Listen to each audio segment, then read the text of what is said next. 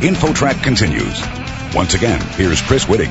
As some 80 million baby boomers hit retirement age, our country is facing many social and legal challenges. Here to shed some light on this major trend is attorney Cash Nickerson, who's the author of Boomerangs, Engaging the Aging Workforce in America. Generations ago, the stereotypical worker quit at age 65 and was no longer a productive member of society per se. How have things changed? What's different about baby boomers who reach their mid-60s? Well, imagine this. Some simple data will help. In 1930, average life expectancy for a male in the United States was 56. And for a female was 62. Several years later, Social Security was passed, and retirement was actually set at 65. Now, roll forward and look at what longevity is doing now. At the other extreme, a female born today has a 50% chance of living to be 100. And in the meantime, longevity rates have gone up so that now people are living into their 80s, and people are talking about a new era of a third age, which is the age from 65 to 80. So people can be productive far beyond what was traditionally thought of as a retirement age. And so you just imagine that you have a new human life, which is more shaped like a boomerang, whereas the traditional life was more like a triangle, half that boomerang, where you worked, retired, and died. And now we don't have social, legal, or cultural attitudes to really deal with this. And it's been coming at us every day, and so it hasn't gotten enough attention.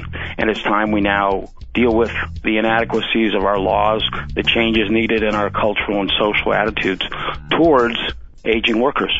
How does this impact employers and all the businesses in America who have this older, very skilled workforce that's perhaps leaving or retiring? It's a crisis, especially in certain fields. If you look at aerospace engineering as an example, you find that 50% of those workers are eligible for retirement. And there is not an equal class behind them, nothing even close.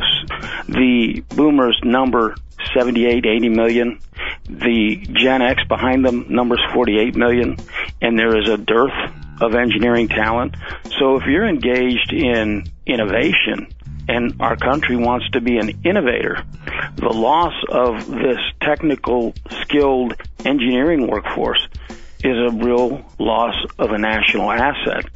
And so for employers, they would love to engage in new dialogues and new structures with employees who are aging.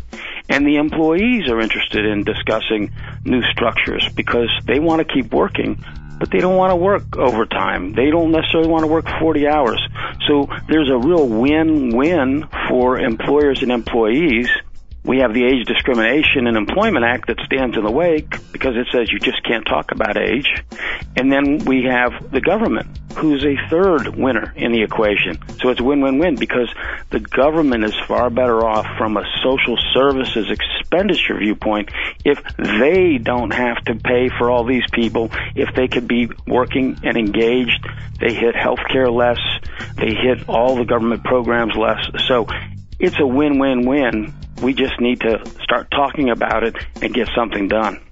We're talking on InfoTrack with Cash Nickerson, author of Boomerangs, Engaging the Aging Workforce in America.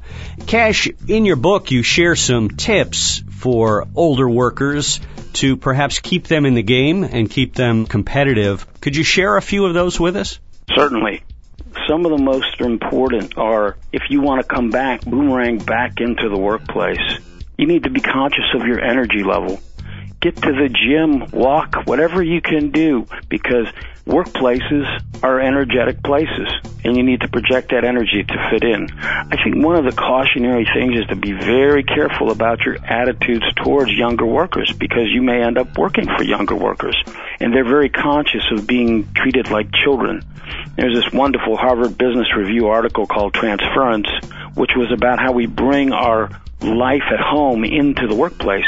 And so if a younger person watches their grandfather struggle with technology, they come into the workplace thinking that older people don't really do well with technology.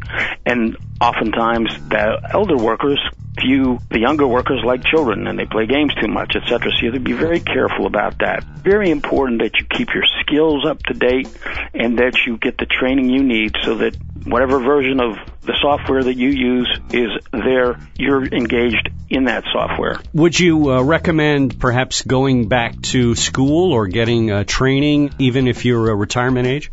Absolutely. You have to be open to that. And you even have to be open to retracing your steps a little bit.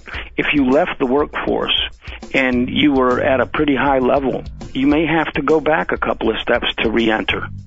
And I've seen this a lot. So if you were managing 60 people or 50 people, instead of doing the actual skill that you were trained for, you may have to go back and actually do the skill and not be a manager because there's fewer managers needed than skilled workers. So how much of this, Cash, is related to staying busy and staying active versus supporting yourself? Because it seems like Social Security isn't really enough to live on these days.